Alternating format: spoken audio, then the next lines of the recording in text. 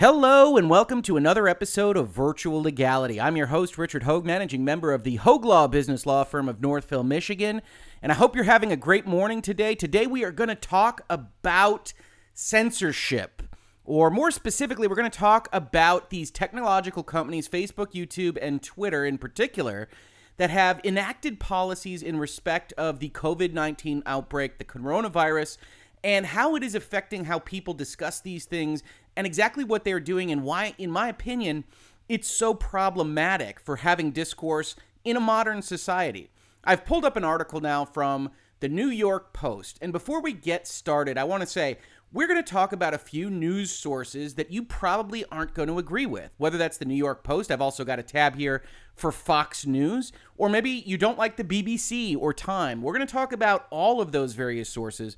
And what I would say in respect of that is not that you have to agree with what any given specific source says. As a matter of fact, I don't agree with what even the New York Post has put out there necessarily in the opinion that it is at the heart of this specific discussion. But what I do agree with is the ability for people to evaluate things themselves. If you've been around virtual legality for a while, you know what we like to do is we like to go to the source. We like to look at multiple different angles of attack for how a specific source is interpreted, kind of use our critical thinking skills, and try to determine for ourselves whether someone is trying to hide the ball with what they are saying. And I think a few of these articles do that, but also whether or not we can even kind of delineate the truth. And one of the things I would say is when articles, when even bad opinions, when things that are maybe problematic that you see and you say that is a stupid opinion are just squashed at a technological level, whether that's Facebook or Twitter or YouTube or wherever, that's a problem for even engaging in that process. So here in Virtual Legality, we're a fan of that kind of battle of ideas concept. Say, hey, yeah, that's moronic. Let's get rid of that. Let's understand what was said there, though, so that it can be adequately defended against rather than just quashed and killed before it even can be countered. And that's what we're dealing with today. Now, because you've already heard me say COVID-19 and coronavirus now a couple times, expect me to say it a couple dozen times in this video. My expectation is that YouTube and their robots will demonetize this video, otherwise push it down on the list of things that people will otherwise see. So if you could, before we get started, put a like down, subscribe to the channel, maybe put a comment down, help those engagement stats, I would appreciate it. Of course, that doesn't apply to those folks that have never seen a virtual legality, don't know whether I know anything at all or whether this episode will be any good. You can wait till the end of the episode, or you can just say, hey, I'm not interested in any of that. That's no problem at all. But for those of you who like the channel, if you could help me out there, I would very much appreciate it. Now let's get started talking about this issue. I've pulled up an article from the New York Post that says Facebook's fact checkers are the real fake news after censoring post story. And we look at this article, it says way back on February 23rd, which is only 2 months ago, even though it feels like 6 years, the Post ran an opinion piece by Stephen Mosher saying that we couldn't trust China's story about the origins of COVID-19. As a matter of fact, that article is right here. It says, don't buy China's story. The coronavirus may have leaked from a lab. Now, you see I've highlighted the words may have here. A couple things. I read this article, and I think it is probably needlessly incendiary for the amount of evidence that Mr. Mosher had at the time, February 22nd, 2020. What he's done in this article is he's taken all these various bits and pieces about how China was seen to respond to the outbreak as it happened late last year and early this year, and has taken those pieces of evidence to essentially surmise that maybe the virus came out of a lab. He goes on, he says, the very next day, evidence emerged suggesting that this is exactly what happened, that it escaped from a lab, as the Chinese Ministry of Science and Technology released a new directive titled Instructions on Strengthening Biosecurity Management in Microbiology Labs that handle advanced viruses like the novel coronavirus. He says something like that is indicative, is circumstantial evidence that maybe it in fact escaped from that laboratory. He continues and says, hey, we've been researching these things at this laboratory in China for a while. Does this suggest to you that the novel coronavirus may have escaped from that very lab? It does to me. China has a history of similar incidents. Maybe they are selling animals at their wet market that came from that lab. Maybe people are eating them. All of this kind of surmising, all of this speculation. This is labeled as an opinion piece in the New York Post. He gets through all of this circumstantial evidence, and he says, I don't buy any of China's arguments. It turns out snakes don't carry coronaviruses. Bats aren't sold at that specific market. And then the closest he comes to an actual statement of fact is that the evidence points to this research being carried out at the Wuhan Institute of Virology. And that's maybe a little bit close to the sun if I were legal at the New York Post, but it's not specifically incorrect. The evidence points to is a bit of language, maybe a bit of trickery, depending on how you feel about this kind of article, that says, hey, I've put all these facts out there, and I think those facts lead to this point. It doesn't say that it is the point. And nowhere here, because this is important, nowhere here does he actually accuse the Chinese government of making the virus as a bioweapon. That's one of those kind of hot issues that comes up in Twitter and Facebook and YouTube and elsewhere that says, oh, you're not allowed to call things a bioweapon. And we'll see that in, I believe, the YouTube terms and conditions right now with respect to coronavirus as an issue. But this article lays out all these kinds of bits and pieces of circumstantial evidence. And as it turns out, that article, even though I find it a little bit incendiary and perhaps not the best kind of basis for making these determinations, winds up going viral. It says the piece was widely read online until Facebook stepped in. As a matter of fact, we'll leak ahead a little bit. The article that actually talks about this says it received more than 13 million views and 100,000 shares at the time of this review. This is a health review that says viral New York Post article perpetuates the unfounded claim that the virus that causes COVID-19 is man-made, even though the article, if you read it, is really more about whether it was at the specific laboratory in Wuhan, and then uses the word bioweapon a couple times in the article to maybe insinuate that. I don't think that's wrong to suggest that the opinion piece insinuates it, but it never outright says it. So we actually have kind of competing people yelling at each other and making assumptions for what the other is saying in a way that if you're sitting back and listening to this episode of Virtual Legality, you say, how could this possibly have been flagged by fact-checking because it's an opinion piece and this one in response to it is kind of opinionated back at it? And I would say, yeah, that's right. Nonetheless, as the New York Post correctly reports here, it wound up getting flagged by Facebook. Said the social media giant's fact-checkers decided that this was not a valid opinion.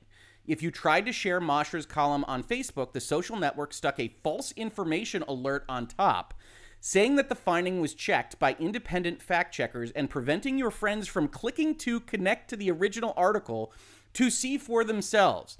Now, that's pretty draconian. That's as high level as it gets from one of these places, right? We are labeling it false, and we're not letting you click through. We have made that determination for ourselves. It winds up looking like this, which you see I used as the background for the thumbnail of this video.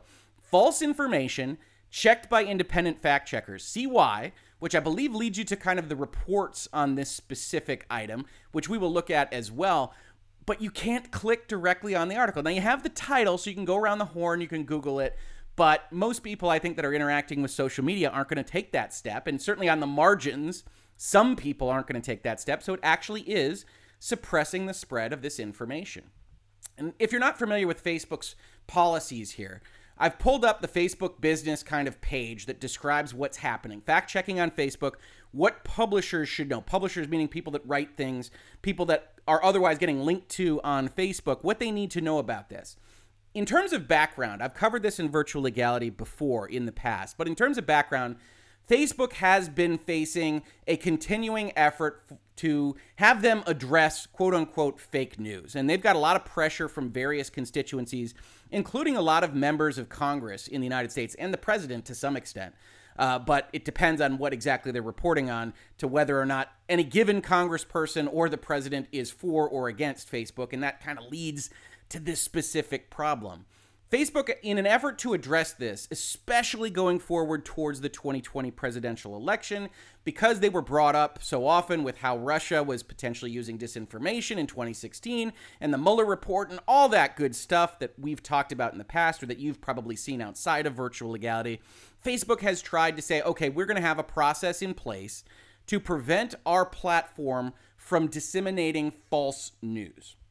The primary problem here is that falsity has to be adjudged. And so what Facebook has done is they've said, we are not qualified. We run a software company. We have this specific application that we have made and that we maintain, but we are certainly not qualified to adjudge the falsity of every single topic on the face of the planet Earth, because on Facebook or in social media in general, you all are talking about every single topic on the face of the planet Earth. So here is what we are going to do.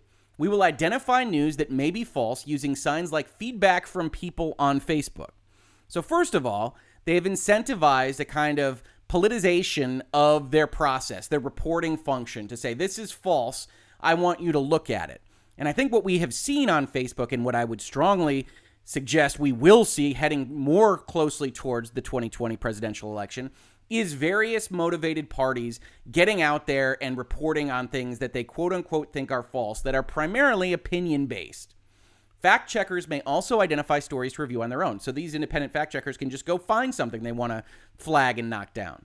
The fact checkers will review content, check their facts, and rate their accuracy of the content provided. And if a fact checker rates content as false, it will appear lower in the newsfeed, filtered out of discovery surfaces on Instagram, and significantly reduce the number of people who see it. And we will reserve the right to take action against repeat offenders, presumably now, like the New York Post. And they let you go and check their nonpartisan international fact-checking network. And again, when we're talking about coronavirus, right, this is actually something that I think is useful to have in virtual legality to discuss separate from politics. The coronavirus came from somewhere. The health places that are talking about what you can use to combat coronavirus, some are going to be right, some are going to be wrong. There is truth in the reality of what can fight this thing successfully, what might potentially be a good therapeutic. Now, we don't know that. It's a fog. It's a question marks for all of this right now. We don't know exactly where it came from. We don't know what'll work to cure it or to even kind of de-emphasize some of the symptoms to help people survive it. We don't know all of that. But the reality is, underlying what we don't know is that something is true. And so unlike politics, where you can basically yell at each other about what might be true and look at alternate universes for economic policies and international policies and all that stuff, there is some truth here that underlies all of these kinds of pieces, all of this reporting. So while politicians have to deal with Facebook, and Facebook has said we're not going to treat politicians quite the same, it becomes an open question as to whether or not Facebook should be rating something labeled as an opinion piece that uses circumstantial evidence, that uses the word suggested all over the place, and then, yes, insinuates certain things, but never goes so far as to, in my opinion, cross a line. Doesn't actually assert facts that can be disputed, right? There isn't falsity there because it's one guy's opinion. Now, maybe that doesn't work for you. Maybe you think that's close enough to the sun that the New York Post shouldn't put those things out there. The question isn't whether they shouldn't put it out there. The question is, should nobody be allowed to discuss it or see it? That it's so dangerous that it needs to be hidden in a box. And then ultimately, if it is so dangerous as to be hidden in a box and other articles could be so dangerous, should Zuckerberg and Facebook and Twitter and YouTube be the ones determining the size of the box and what goes in there? I've got problems with that, as you can no doubt tell. We then see in Facebook's rating system, they've got false, partly false, true, false headline, not eligible for things like politics. And they also have a label for opinion. The content advocates for ideas and draws conclusions based on the interpretation of facts and data. It's hard to see how the New York Post article here, as much as I might not like how he puts his facts and data together and think maybe this was too early to come to this kind of conclusion, hard to see how this isn't an opinion. And yet, Facebook threw this up. False information checked by independent fact checkers, labeled opinion here by the New York Post, was actually in the format of an opinion. Facebook allows for opinion to be there and to be rated separately from false, and yet they didn't do so. So we go back to the New York Post and what they described happened here, and we see that they actually referenced specific independent fact checkers on that article that we took a look at really briefly, that says, unfounded claim that the virus that causes COVID-19 is man-made, which wasn't actually. If it was a claim in there, it was all between the lines. It says, written by Stephen Mosher, who lacks experience in virology or biological research, the article claims that the new coronavirus is the result of a leak in a Chinese laboratory. It says the evidence suggests as much, that the evidence points to, at very least, China not being worth believing. And to some extent, that's an opinion that a number of people have, and that's an opinion that I think he lays out how he got there, and you can disagree with it. That's the great part about reading opinion pieces, op-eds. I don't agree with almost anything that gets put in the Washington Post. I don't agree with almost anything that gets put in the Detroit News. I'm from Michigan. But even so, it's worthwhile to have those opinions to help understand how you have your own opinions and where those might be weak or could be strengthened with another person's perspective. But yeah, he's not a virologist. He's not a biological researcher. And ultimately what this article wound up doing, which again was Facebook's basis for saying you aren't allowed to see this article, was to quote people that worked at this lab and says, I can personally attest to the strict control and containment measures implemented while working there. Or another person that says this article contains lots of circumstantial evidence put together in an inflammatory way, and any responsible government would strengthen safety and security procedures. Remember, one of the pieces of evidence that he uses is that this report went out and they were flying people in to discuss things at this lab. And this guy says, I think rightly so, as a counterpoint, hey, yeah, okay, maybe that looks circumstantially like it leads to that conclusion, but also, let's say that it didn't. Let's say it didn't escape from that lab. If you're China, wouldn't you fly people in to say, oh, that lab is right near there. We need to make sure that that security is up to snuff.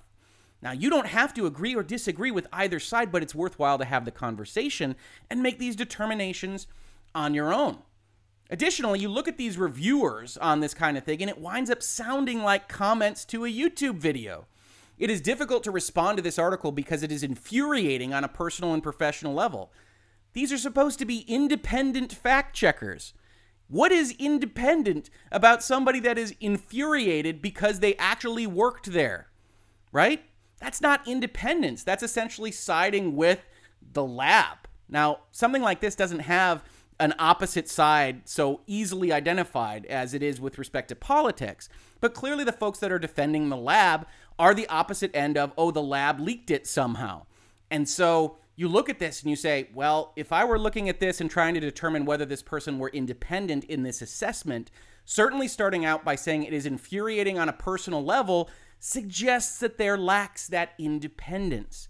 So it's really no surprise when the New York Post kind of continues with this article in the last couple days and says, this week brought hard news in the form of State Department cables from January 2018 showing that the U.S. government had long-standing grave concerns about safety protocols at the Wuhan lab, China's only level 4 biohazard laboratory. And multiple outlets, including Fox News and the Washington Post, report that top U.S. national security officials are increasingly of the belief that the bug came from that lab. The New York Post has asked for weeks to get Facebook to unblock the Mosher article. On Friday, the social network finally did so, though without acknowledging that it had been wrong all along. Now, the New York Post is sowing its oats here, right? Whether or not Facebook is ultimately wrong is still in question. We don't for sure know that anything specifically came out of the lab because if you're in virtual legality, we use our critical thinking and we say, okay, now the U.S. government says that that might be the case. Now the Washington Post has said there were cables that say there were problems with the security at that lab. And Fox News says it has sources, an article of which we're also going to look at, but you don't have to believe any of those. You don't have to believe the U.S. government over the Chinese government. You can make those determinations for yourself, but getting that information is the important part about having that conversation, about understanding the various pieces of evidence that are coming forward. Now let's take a look at what YouTube actually has to say about this, because we're not going to cover a lot about YouTube in this particular video, but what we are going to say is that this concept of misinformation and having problems with your content is not unique to Facebook, right? YouTube has been struggling with this. You heard me at the top of this video say, hey, I'm going to say COVID and coronavirus a lot. Please help me out by engaging with the video. The reason I have said that is because even though I feel very good about the content that I have put out there, a lot of which I think is very optimistic and hopefully buoying people in this very distressing time, even though I feel that way about that content, YouTube has actually personally reviewed some of that content and said, nah, this isn't good enough. We are demonetizing this. They demonetized the video where I analyzed the federal statute about bioterrorism when the Department of Justice suggested that maybe they could use those federal statutes against folks that lick things in grocery stores. I took a look at the statute. That's not a political stance. That's not misinformation. I'm a lawyer. And I looked at the statute and said, it's kind of a rough claim for the Department of Justice to make. They demonetized that. They reviewed that. And they came to the determination that that was not monetizable, that that didn't meet their guidelines. Why? You never find out from YouTube, just like you never find out from Facebook or Twitter. And that's a problem in and of itself. But it means that these companies are making this determination. And yeah, demonetization is not the same. It's not the same level as what Facebook did here and say you can't click through. You could potentially go find that video on YouTube of me talking about that statute. You could find it right now. If you're already a fan of virtual legality, if you're already a subscriber, if you already know that I exist. However, YouTube's growth, a growth of a channel on YouTube is really premised on getting out there into the general algorithm, finding a place where people that don't already know you can experience your content. And every single thing that I have said about coronavirus, initially at least, gets demonetized, pushed down, and never makes the numbers that, frankly, I think that they deserve.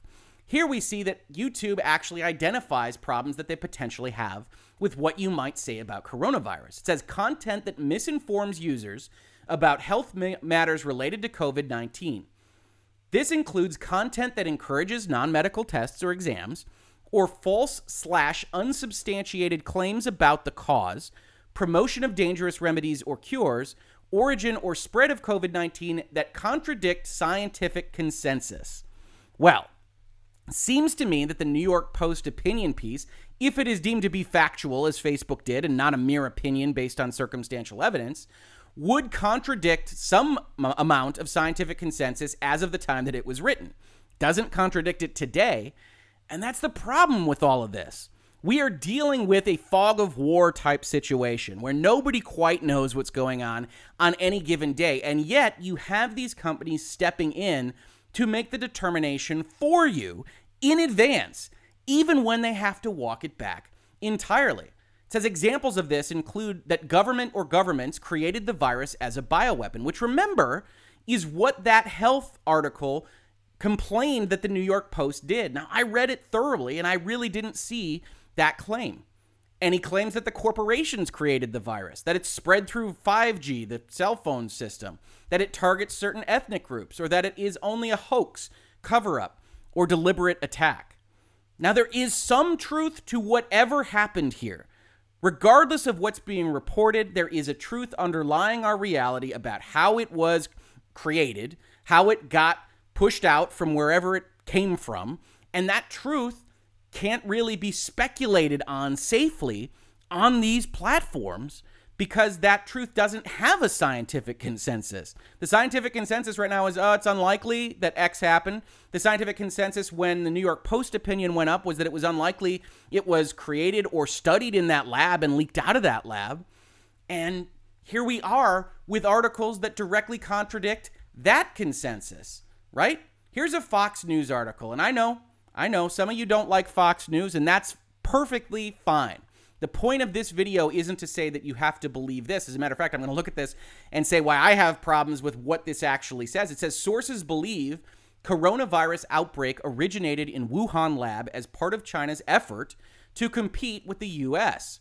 There is increasing confidence that the COVID-19 outbreak likely originated in a Wuhan laboratory, though not as a bioweapon, but as part of China's attempt to demonstrate that its efforts to identify and combat viruses are equal to or greater than the capabilities of the United States. Multiple sources who have been briefed on the details of early actions by China's government and seen relevant materials tell Fox News. Now, if you've been in virtual legality, you know that kind of paragraph is exactly what I jump on all the time. It is anonymously sourced.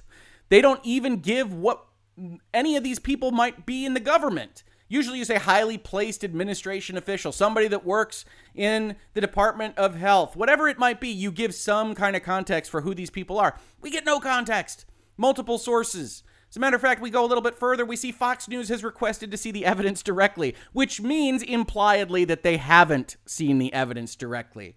So yes, The Washington Post reports on these cables, and I apologize that I can't bring the Washington Post article in here. I don't subscribe to the Washington Post, so I don't have that access. But they did absolutely report on these cables that went out in 2018 that said that our diplomats in China were suggesting to us that there were safety protocol problems. That's what the Washington Post reported. And that doesn't lead from X all the way to Y that the coronavirus came out of that lab, but it is, again, another piece of circumstantial evidence. But this Fox News article, while interesting, is anonymously sourced. We don't know the tilt of the people that are providing that information to Fox News. Maybe you have already come to the understanding that you don't like Fox News because of inherent biases or what have you. But the fact remains that this article is out there. They are claiming this. They are reporting this. And that's an important piece of understanding the kind of geography of the news cycle, understanding what people are claiming. And Fox News goes on to say, yes, the administration is taking this very seriously. And you don't have to love the administration. You could think they are complete buffoons or that they don't understand what's actually going on here. But the fact that they are taking it seriously is part of the news, is part of understanding how people are reacting. On Thursday, China's foreign ministry pushed back on the suspicion that the virus escaped from the facility by citing statements from the World Health Organization that there is no evidence that the coronavirus came from a laboratory.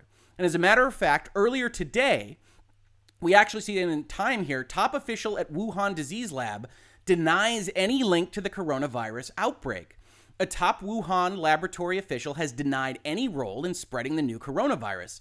There is absolutely no way that the virus originated from our institute. They don't have any evidence on this. What they rely on is only their guess. I hope such a conspiracy theory will not affect cooperation among scientists around the world. Chinese officials have also raised the possibility that the virus didn't begin in the country at all. The United States and China are having a diplomatic fight, a political fight, about the origin of the virus because it's going to be very bad for whomever, especially if it is a government institute in China, leaked this out and created this global situation. China knows that. If it leaked out of that lab, then China knows that that would look bad and they would protect themselves. The United States also knows that it's useful to say that China, which is a competitor in the political and power and military, industrial, and economic spheres, it would be useful to have it come out of China because that's a useful bit of leverage for them on political and diplomatic negotiations. There is a lot of tilt and a lot of fog involved in this discussion, so it's very difficult for anybody on the outside to see what is true and what is not. But that also applies to who would be independent fact checkers. That also applies to Facebook. That also applies to Twitter. If we go and we look at what the BBC reported when this article first came out, is there any evidence for lab release theory? They go on and on to talk about what's happening right now in the news from only the past couple of days. The Washington Post has reported information obtained from diplomatic cables. They show that the U.S. science diplomats in 2018 were sent on repeated visits to a Chinese research facility, and officials sent 2 warnings to Washington about inadequate safety. The column in the Washington Post says the officials were worried about safety and management at the Wuhan Institute of Virology and called for more help. The BBC then describes how these institutes work, what kind of failures might have happened in these cables. It says the short answer is we don't know from the information provided in the Washington Post. That article didn't give enough information to know what was being complained of. It says, weren't there previous claims of the virus leaking from a lab? Just like that New York Post article that we're reading right now. It says, yes, almost as soon as the novel coronavirus came to light, there was speculation, much of it uninformed, about its origins. They talk about it potentially being a bioweapon. Then they say, hey, there's an allegation of an accidental release of a natural virus from a lab. That's the speculation that New York Post article was about. But the BBC says, hey, this work was entirely legitimate and published in international journals, the work done on bat coronaviruses. And then to answer their headline, is there any evidence? They finish off by saying there is currently no evidence that any research institute in Wuhan was the source of COVID-19. Yes. Well, there's no definitive evidence. I think there's a lot of circumstantial evidence, and whether or not you want to give weight to that is a part of this conversation. I look at something like the BBC article and say, you write this whole thing, you've got these cables, you've got all of this circumstantial evidence. To suggest that there is no evidence kind of belies your whole article. I get to the end of something like this and says, okay, all right, so you don't want that to be the case. That's fine. That's how I read the article. You might read it completely differently. But one thing I'm glad of is that you get the chance to read it and I get the chance to read it and make these determinations for ourselves. Now, we've looked at Facebook, we've looked at Google. Let's take a look at our friends on Twitter. right? On April 1st, 2020, Twitter went forward and changed some of the way they define the things that can get you in trouble on Twitter to address coronavirus and COVID-19. It says, we have broadened our definition of harm to address content that goes directly against guidance from authoritative sources of global and local public health information. So Twitter is saying, we can get you in trouble. We can potentially ban you. We could potentially end your account if you go directly against guidance from authoritative sources of global and local public health information. Now, as you know, if you followed coronavirus at all, this is a potentially problematic kind of standard, right? If we go look at the World Health Organization as of January 14th, it says preliminary investigations, which they saved themselves on, conducted by the Chinese authorities, have found no clear evidence of human-to-human transmission of the novel coronavirus identified in Wuhan, China. The World Health Organization, which, if we're taking Twitter on its faith, has to be an authoritative source of global and local public health information, right? That would clearly fall within Twitter's kind of definition of this. It says that according to Chinese authorities, there's no clear evidence of human-to-human transmission. So if you were to go directly against this, if on January 14th, 2020, this April 1st rule were in place, you could potentially get in trouble. Someone could just say, hey, we've got this WHO tweet out here, you're lying, you can get banned, you can get punished by Twitter. Unfortunately, only about 2 weeks later, the CDC comes out and says, CDC confirms person-to-person spread of new coronavirus in the United States on Thursday, January 30th. This thing is person-to-person. That's going to be a big problem for us. But hey, the CDC's got this down. They only give good information. And let's look at the last paragraph of what they said here. For the general public, no additional precautions are recommended at this time, beyond the simple daily precautions that everyone should always take. Wash your hands, be careful, that kind of thing for normal flu season. But no additional precautions. Certainly not masks. Let's take a look at the U.S. Surgeon General. Seriously, people, stop buying masks. They are not effective in preventing general public from catching coronavirus. But if healthcare providers can't get them to care for sick patients, it puts them and our communities at risk. This is February 29th, 2020. And again, if this April 1st rule were in place on that date, if you went directly against the CDC saying, hey, we don't need to do anything extra, so the Surgeon General saying, hey, stop buying masks, then maybe you could find yourself in trouble on Twitter or on Facebook or on YouTube or anywhere else where you might have a social media presence, even if that social media presence is important for your business, how you're operating, how you're surviving in this new world order. But as you know, the CDC changed that, right? Here we've got the CDC kind of doubling down on this information. It says the virus is not spreading in the general community. Dr. Nancy Messonnier, director of the Center for the National Center for Immunization and Respiratory Diseases, said in the January 30th briefing, we don't routinely recommend the use of face masks by the public to prevent respiratory illness, and we certainly are not recommending that at this time for the new virus. The CDC said last month it doesn't recommend people use face masks. The CDC recommendation on masks stands, a spokesman told MarketWatch Wednesday, even with the first reported case of a COVID-19 infection in an individual in California who had not been to China or been exposed to a person diagnosed with the virus. So the CDC says, hey, no masks. You don't need them. March 2nd, 2020. Uh-oh. Then we get a little bit later. Now we're at the start of April. 1 month later, it's official. CDC recommends public wear face masks. Late Friday night, the agency updated its consumer-facing webpage for COVID-19 self-protection as follows. Everyone should wear a cloth face cover when they have to go out in public, for example, to the grocery store or to pick up other necessities. They even made this wonderful picture talking about how cloth face coverings can help slow the spread of COVID-19. And I don't put all this up here in this video to complain about these places kind of being hypocritical or flip-flopping or changing their decision-making. There are decent reasons why potentially health organizations said no masks while they tried to get masks to our first-line responders. There are arguments to be had as to why this happened. The problem is with discourse. The problem is with if you believe that freedom of speech is something worth kind of fighting for, that is a useful value to having discussions, to kind of chipping away at the falsity to arrive at some function of the truth, to use your own critical thinking rather than Mark Zuckerberg's, rather than Jack's at Twitter, rather than YouTube's, then this should all be a problem to you. To have this kind of intermediary deciding what is false and what is true And that's only going to get worse as we proceed down the path of items that are less likely to be knowable as true or false.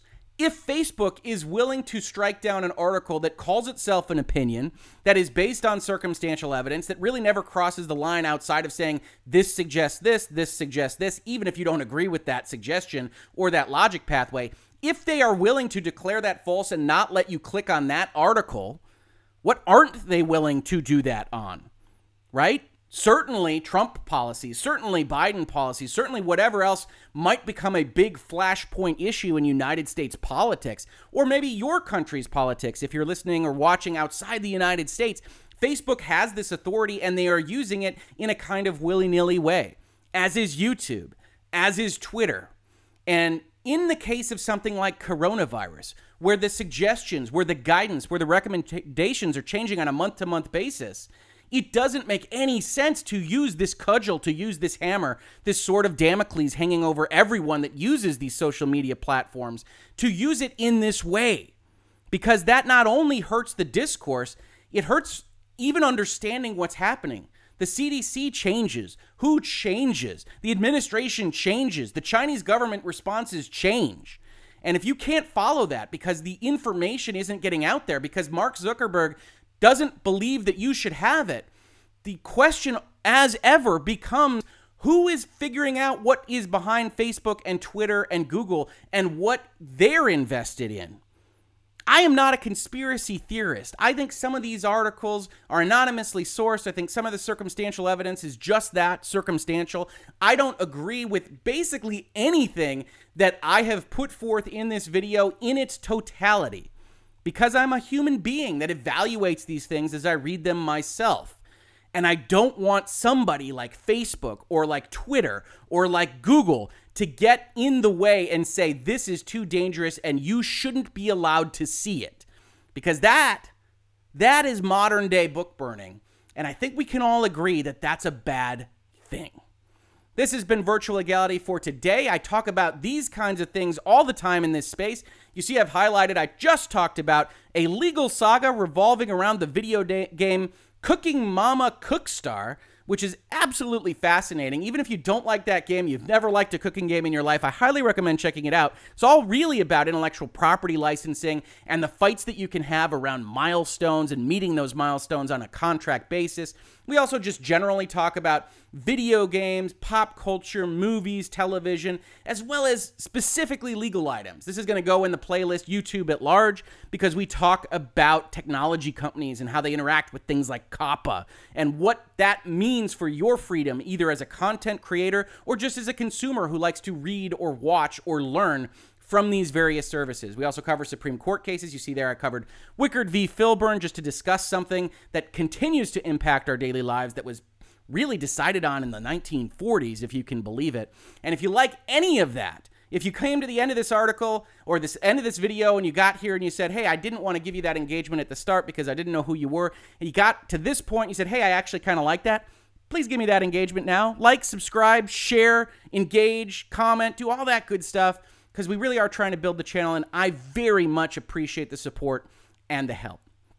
If you caught this on YouTube, thank you so much for watching. And if you listen to it in its podcast form, thank you so much for listening. And if you could leave a review on whatever podcast platform you listen to it on, I would appreciate that. Otherwise, I will catch you on the very next episode of Virtual Legality. Virtual Legality is a YouTube video series with audio podcast versions presented as commentary and for education and entertainment purposes only.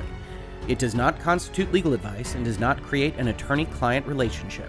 If you have legal questions about the topics discussed, please consult your own legal counsel.